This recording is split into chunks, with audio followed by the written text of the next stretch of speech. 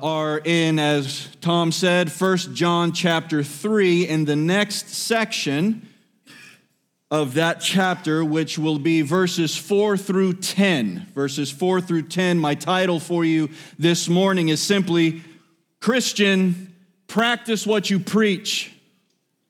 Christian, practice what you preach. Christianity is a faith that is rooted in the truth of God as it is revealed by God in His Word. And as such, it's a faith that highly values integrity. The belief that a person should believe what they say and say what they believe. And what's more, that person should live up to what they say they believe. In other words, we should have a faith, you and I, as Christians, that is free of hypocrisy, that does not find its complacency or comfort in a neutral ground. In other words, Christians, we should practice what we preach. And we are either for Him or we are against Him. I'd like to discuss this with you this morning by way of 1 John chapter 3, verses 4 through 10, and two simple points: the reality of sin, and secondly, the reality of sanctification. The reality of sin and the reality of sanctification. Let's begin with our first point this morning, the reality of sin. John begins this section, again, verses 4 through 10, with a continuation of the previous topic that he introduced in chapter 3, verses 1 through 3. Namely, that as Christians and as the children of God, we should bear our Father's resemblance. Say amen. Last week we learned that we are the children of God, and that the children of God should bear their Father's resemblance. And what is the Father's resemblance? Well, we learned last week that it is perfection and holiness. Think about it. It would be immoral and unethical for God to demand or expect anything from His people other than that standard which He Himself embodies, which is holiness and perfection. So 1 John chapter 3, verse 3 says, everyone who thus hopes in Him purifies himself as He is pure. Now, continuing from verses 1 through 3 into chapter 3, verses 4 through 10, we see immediately a few things that develop this topic further still. Let's reread that section, if you would. Beginning in verse 4, you can read with your eyes as I read aloud. Everyone, how many? Everyone who makes a practice of sinning also practices lawlessness. Sin is lawlessness. You know that He appeared in order to take away sins. And in Him, there's how much sin? None. No one who abides in Him keeps on sinning. No one who keeps on sinning has either seen Him or known Him. Little children, let no one deceive you. Whoever practices righteousness is righteous, as He is righteous. Whoever makes a practice of sinning is of the devil, and the devil has been sinning from the beginning. The reason the Son of God appeared was to destroy the works of the devil. No one born of God makes a practice of sinning, for God's seed abides in him, and he cannot keep on sinning because he has been born of God. By this it is evident that we are the children of God, and who are the children of the devil. Whoever does not practice righteousness is not of God, nor is the one who does not love his brother, by the way. That's sort of like a caveat there. We're going to get into more of that in chapter 4, but suffice it to say for this morning that John is pitting two groups of people against each other. You've got those who are of the seed of God, regenerate, born again, and those who are not. They are working for the devil, and they are in God's family. They are in God's family, but they are working for the devil. A couple of things that I want you to note, a couple of things that I think are worth noting. First, I'd like you to note the variety of words. Nice. You okay, bud? Huh? Okay. Everybody say hi to Elijah.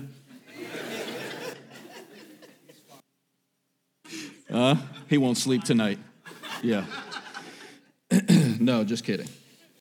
So, getting back to what I was saying, first, I want you to note the variety of words that John chooses to use to convey his meaning in this section. Variety, church, has purpose. And I believe that John is using, in this case, a variety of words because he doesn't want to leave any wiggle room for those who might debate or argue with him over this issue. If you look at the text again with your eyes as I look at it with you, John uses two words to deal with what we call sin. The first one is translated as simply as that, sin. But the second word is lawlessness. Now, there's a reason for this. Again, there's a reason for the variety. Sin is the common word for sin that we see on a regular basis in the New Testament. It is a word that is used by the apostles in the New Testament to describe someone who crosses a line or falls short of a standard. Everyone has sinned and fallen short of the glory of God, Paul says. That's the word that's used there, sin. But then he also uses the word lawlessness. Now, the word lawlessness is the word law with the letter alpha or A in the beginning of it. So nomos or nomia is law. Anomia means no law. So lawlessness here that John is trying to get us to understand is simply this. It's a word that represents contempt and disregard for God's law. People who sin all the time have no regard for God's law. It's lawlessness, John says. And we've already concluded that John's view of sin is serious. He believes that we are all sinners. How many of us? All of us. But he also believes that those who are in Christ are sinners. But saints. Or maybe we might say it like this. We are saints and still sinners. We are sinners, but we are saints. In the first point, I don't think John will allow wiggle room. I think he's choosing a variety of words here to convey how important this point is. If he only chose one word, somebody in a certain sect or faction within the church might say, well, you didn't really cover this part. John is not allowing them to have that. He's covering the gamut. He's saying that sin is still in the world, around us and affecting us, even if we are saints in the body of Christ, and even if we are in the family of God, even that is to say, if we are Christians. We have to deal with sin outside of us, and we have to deal with sin inside of us. We have to contend with this each and every day. Some of you don't need me to remind you of this. That's the first thing I want you to know. The second thing I want you to note is this: the present tense of the verbs to abide and to sin. I want you to note the present tense of the verbs to abide and to sin in verse 6. If you look at it with your eyes, say amen when you see it. It says this: no one, here it is, abides in him and keeps on sinning. No one who keeps on sinning has either seen him or known him. Now, Colin Cruz, one commentator on this text, says this: the author, who is John, uses the present tense forms of the verbs to remain or to abide and to sin. Get this. Indicating that both the abiding and the sinning in this statement are being viewed as continuous acts. Did you get that? The abiding and the sinning are being viewed as continuous acts. This is an important distinction that has to be appreciated. John already said, if we say we have no sin, we deceive ourselves. This is in chapter 1, verse 8. So John knows that we're sinners and that we're imperfect. So we know that John is not arguing that point. He's not saying that we are perfect people. I'll tell you that way you know. We're not perfect people. We read this verse, it might be a little misleading, but the original form of the verbs help us understand what John isn't saying as well as what he is. What John is saying, unfolds over the course of the next few verses, and if I rattle them off for you here, you can see them. They might be on the screen. Are they up there, Eli? What's the next one, bud? Yes.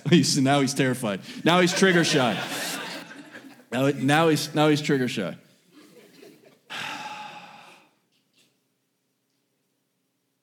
Look at this progression of thought. Verse 4. Everyone who makes a practice of sinning. Verse 6. No one who abides in him keeps on sinning. Verse 8. Whoever makes a practice of sinning. Verse 9. No one who is born of God makes a practice of sinning. Come on, church. I know you can see what I'm telling you already. At the end of verse 10, whoever does not practice righteousness is not of God. Do you see what John is saying here? John is not saying that you're perfect. I will relieve you of that great anxiety and burden. John is saying that we are in fact not perfect, but John is saying that those who are in the family of God, those who have the seed of God, the Holy Spirit living within them, they ought to be living a life that is different from those who aren't the family of God, who do not have the Spirit of God living within them. John says in verse 6, no one who abides in him, here it is, keeps on sinning. And no one who keeps on sinning, I love this, has either seen him or known him.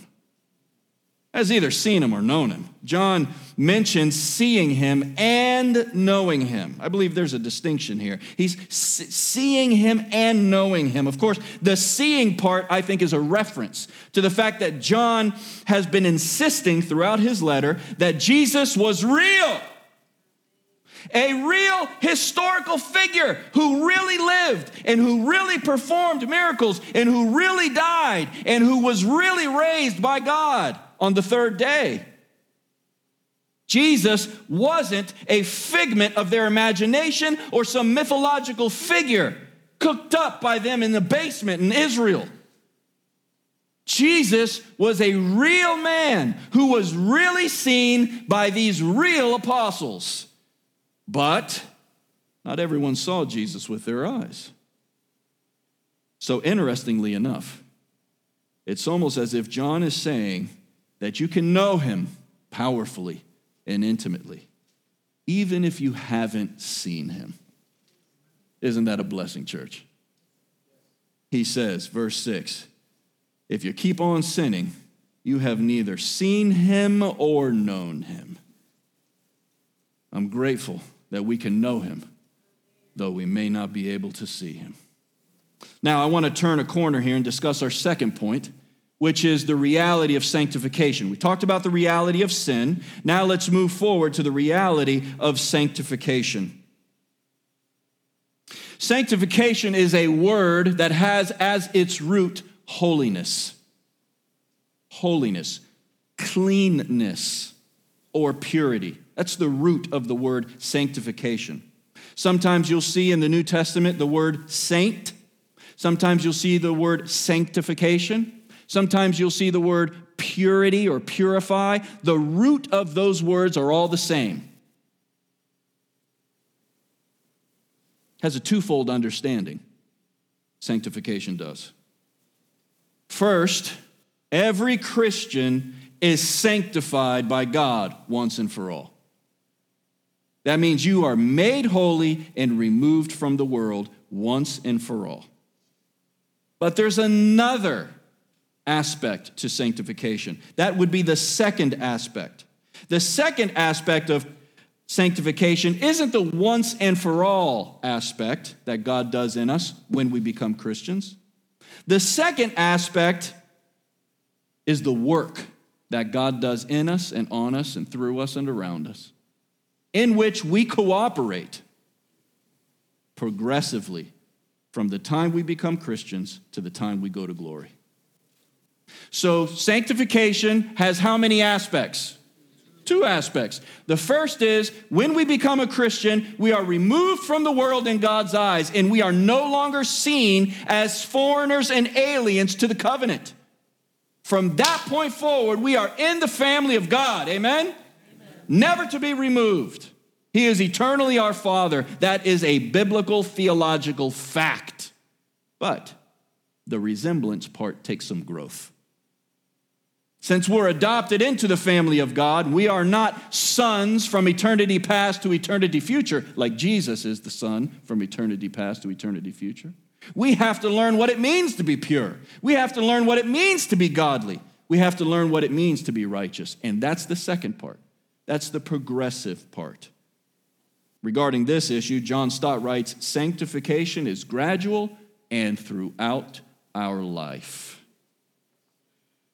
Yeah, I'm glad 3 of you agree to that. That's a lot to swallow, isn't it? G. Campbell Morgan, who was the pastor of the famous Westminster Chapel in the 1930s and 40s, wrote this: right conduct can only issue from right character, and therefore is not possible to man whose whole nature is poisoned and paralyzed by sin.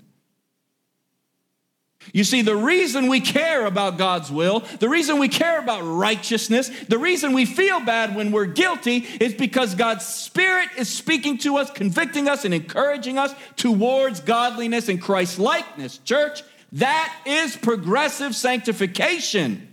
If you don't care about that, you're not in the family of God. To be in the family of God means to care about your Father's will and your Father's likeness in your life. That's what we're talking about.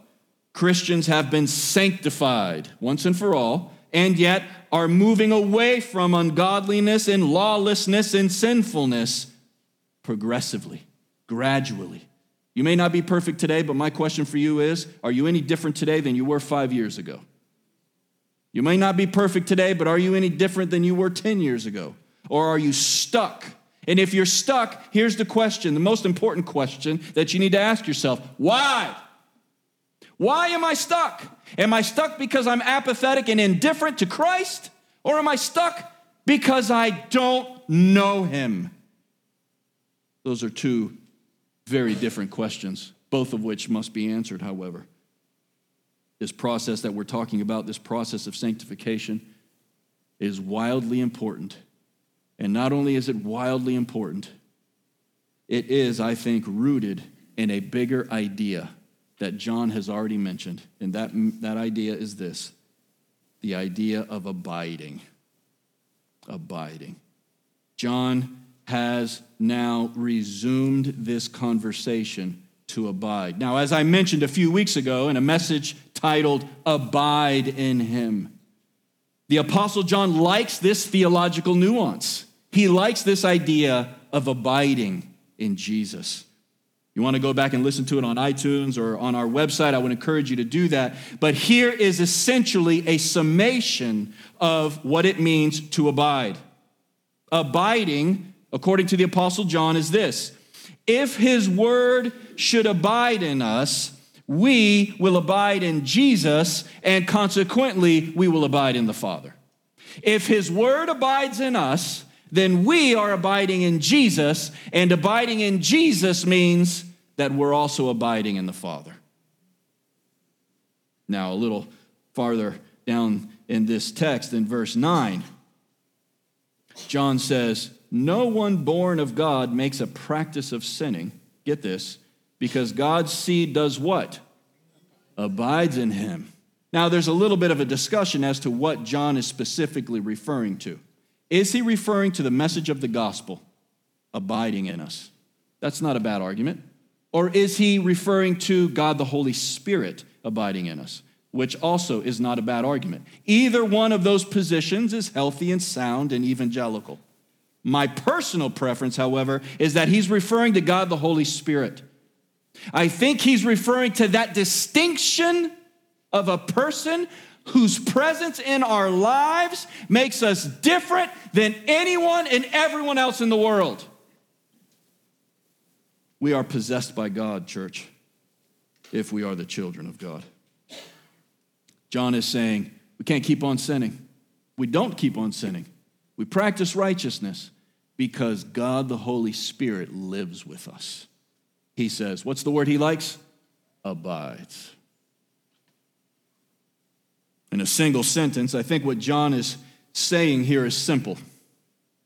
While there are people who claim to know God, the fact that they live their lives according to their own laws and will, instead of according to God's law and will, indicates that they don't know God. Knowing God leads to godliness in Christ Jesus. Church, that's the hook. Being in the family of God leads to godliness in your life. Here are some principles that I think we should acknowledge in this case. I want to get practical for a minute. They're going to come up here on the screen. And if you give me permission, let me just coach you for a few minutes. This is going to be our application, all right? We might be asking ourselves, okay, sin, serious, still evident with us, but it should not be ruling us if we're in Christ. Got it. Why not? Because we've been sanctified, set apart by God, and God is calling us to work with him as he works on us between now and glory. We should be increasing in our godliness. Got it. How? How do we achieve that? Let's get practical over the next few minutes. First thing I want to impress upon you is this. Be intentional and deliberate. You want to be godly? You should want to be godly. If you're in Christ, if you want to be godly, if you want to see a difference in your life today or tomorrow versus what it was like last year or 5 years ago, here it is. Be intentional and deliberate. Say amen if you're listening, church. Amen. You will not trip and fall into godliness, man. You are not going to Netflix your way to godliness. You are not going to sleep your way to godliness. You're not going to regret your way to godliness either. You're not going to bitterness your way to godliness. You hear what I'm saying?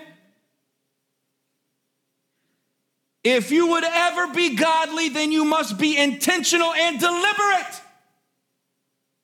The men and women who are mature Christians in your life, in our church, in this world, they became mature Christians because they decided to use the word yes for God and no for the world.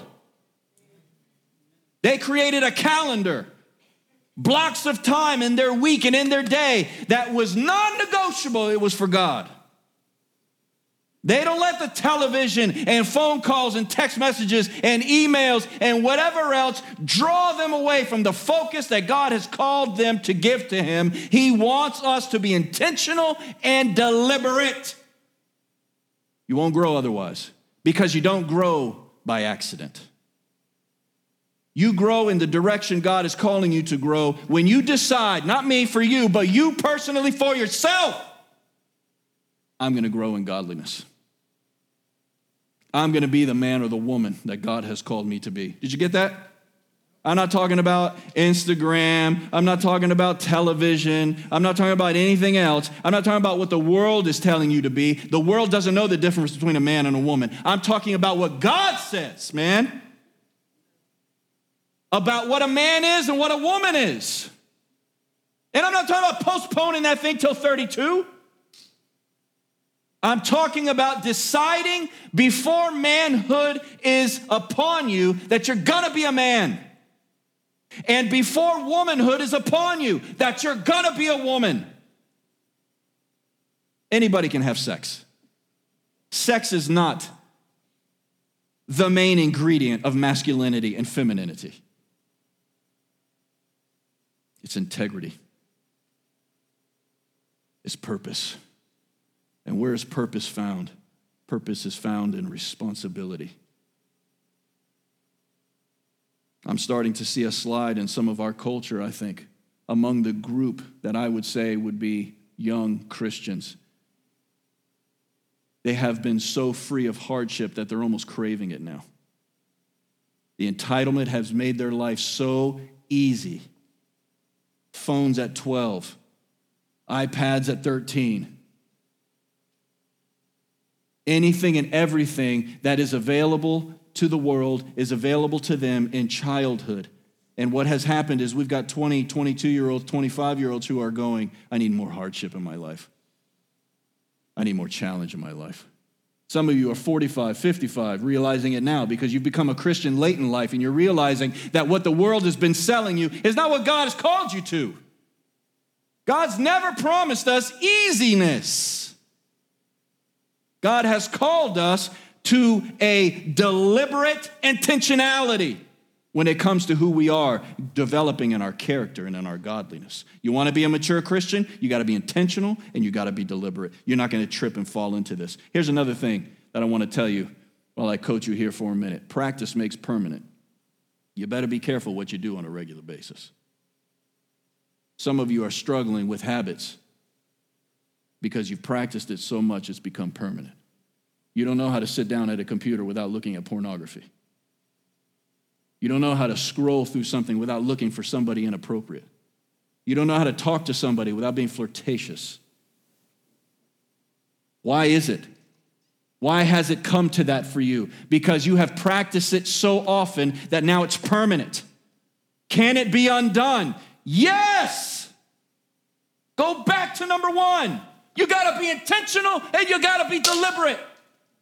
It's not going to happen accidentally. You want to raise yourself up? You want to go beyond any bar that you've ever achieved in your life so far? God is not telling you, lay down and I'll do it for you. God is saying, I will work with you, but you got to work. We want to lay down and wake up the next day like godly osmosis, right? We want that person's amazing, strong marriage, but we don't want to work on our marriage. We don't want to forgive our spouse. We want to go a week at a time without talking to them, and the next week wake up and have an amazing marriage. That's not how it works.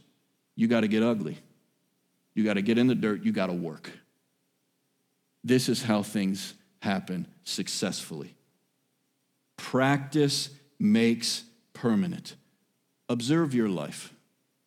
Survey your life.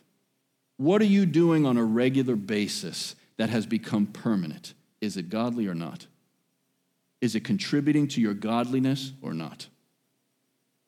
Truth of the matter is so many of us want shortcuts to things that are imposters to God's design. And we take the cheap rather than God's design because it's easier to get the cheap than it is to be disciplined. Practice godliness. Whatever you practice will become permanent. Here's another thing I want to tell you. You need to take the heat. Church, diamonds are only revealed after heat and pressure. Gold is only purified after heat and pressure. You want to be godly? Take the heat. If you want to be godly, you got to take the heat. Too many people are settling for less because it's easy. They won't take the heat to achieve more. That's why they're not achieving more, because they have time. Life gets hot, the pressure kicks up, and it gets difficult. They quit.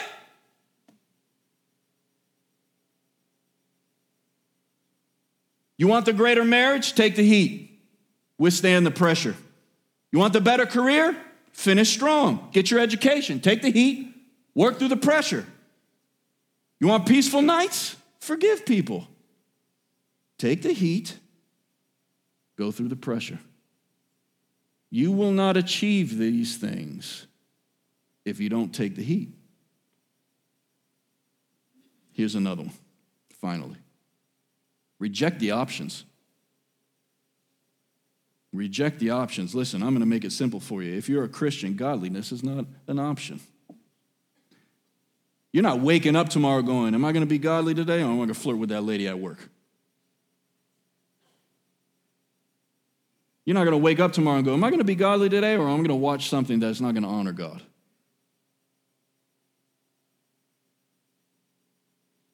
You're not going to wake up tomorrow and say, am I going to be godly today, or am I going to be snarky with my spouse?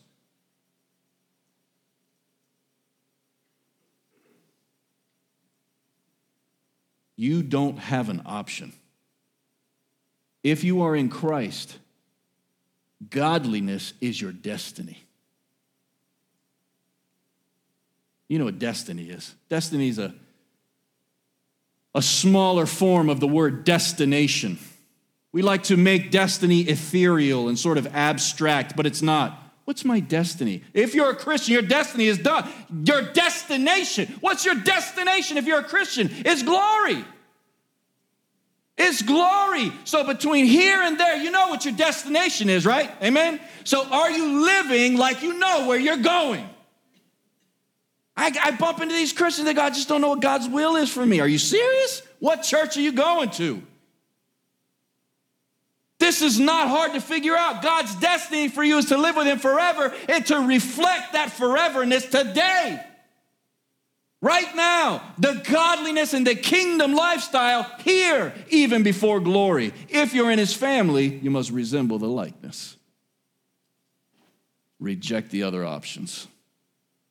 You don't have any other options. If you're a Christian, stop acting like you have other options. Let me tell you another thing, and you can tuck this away. What gets celebrated gets repeated. What gets celebrated gets repeated. You better be careful how you react to certain people's behavior, because if you're celebrating their behavior, whether it's a positive or a negative celebration, that's what's going to get repeated. Some of you are stuck in cycles because you keep celebrating the cycle. You want to change your family's destiny? Break the cycles. Stop celebrating things you don't want to have repeated. What you celebrate gets repeated. So celebrate your victories. However you want to do that, celebrate your victories. You're fighting temptation, you overcome, celebrate the victory. Someone in your family does something great, celebrate the victory. Why would you want to do something like that? Because what you celebrate gets repeated.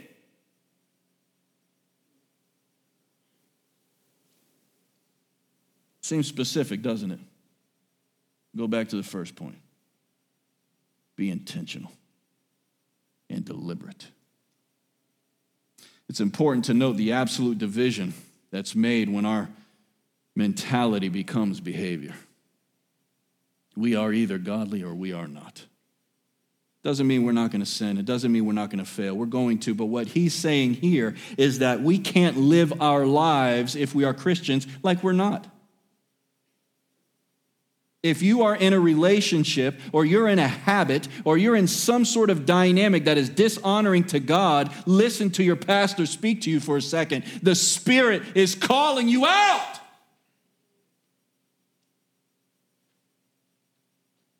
He says later in verse 9, it's the translation of the word sin, but it's in the infinitive sense, which is indicative that the sinning is an ongoing action. You can't do that, Christian. You can't do that. That's contrary to your nature. When you're living in sin like that, you're living a life that is contrary to your nature. Be intentional. Take the heat.